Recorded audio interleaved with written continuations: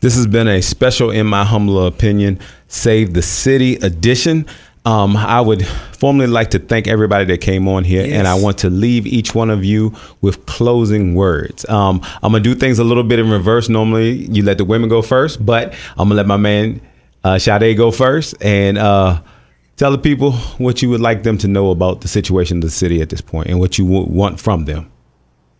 Yeah, man. In closing, I guess, you know, it's something different when you're actually in relationship with individuals who are directly impacted by the recklessness and the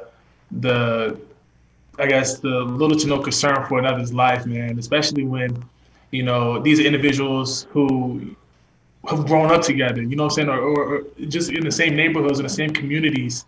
And if there was anything that I haven't said to dudes that I'm in close relationship with, you know, it would be, man, that, you know, you have there's so many, there's so much more than this, you know.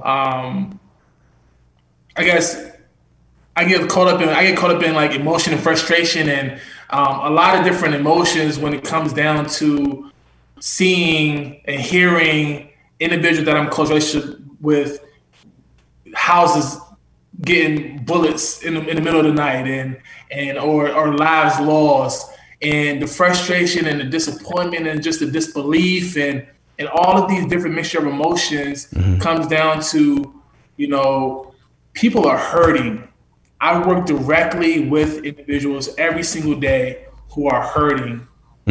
Outside of before the pandemic, before they understood who they were, generational trauma, personal trauma that they just haven't ever been given the resources and access to how to work through and how to grow from.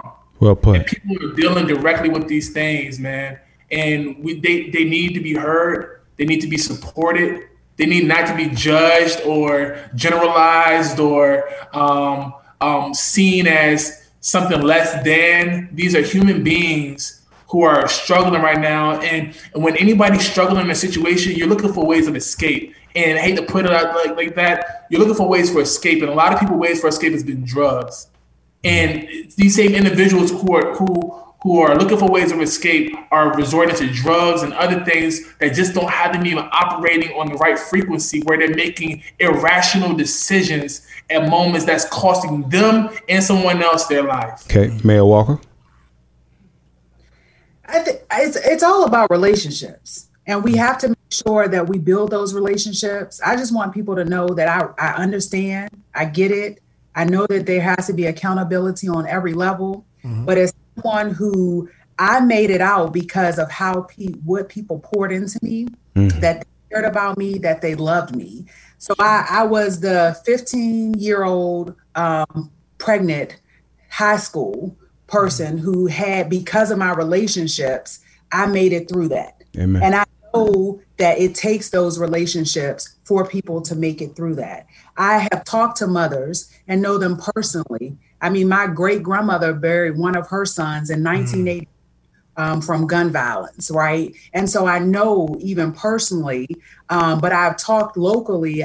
We have buried friends, right?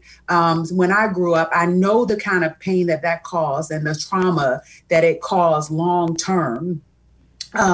When even for the person who's committing the act, I have talked to people who sat in prison for harming people who wouldn't have done it if they had been in a clear mind and space that, when they did it, able to sit back and reflect. We actually think that those acts are intentional just because you hold a gun and pull the trigger. That's right. But when you're clouded by substance abuse and disorder, it's not clear, So it's not, even though you're harming people, when you are sober and able to reflect on that, you would do something totally different.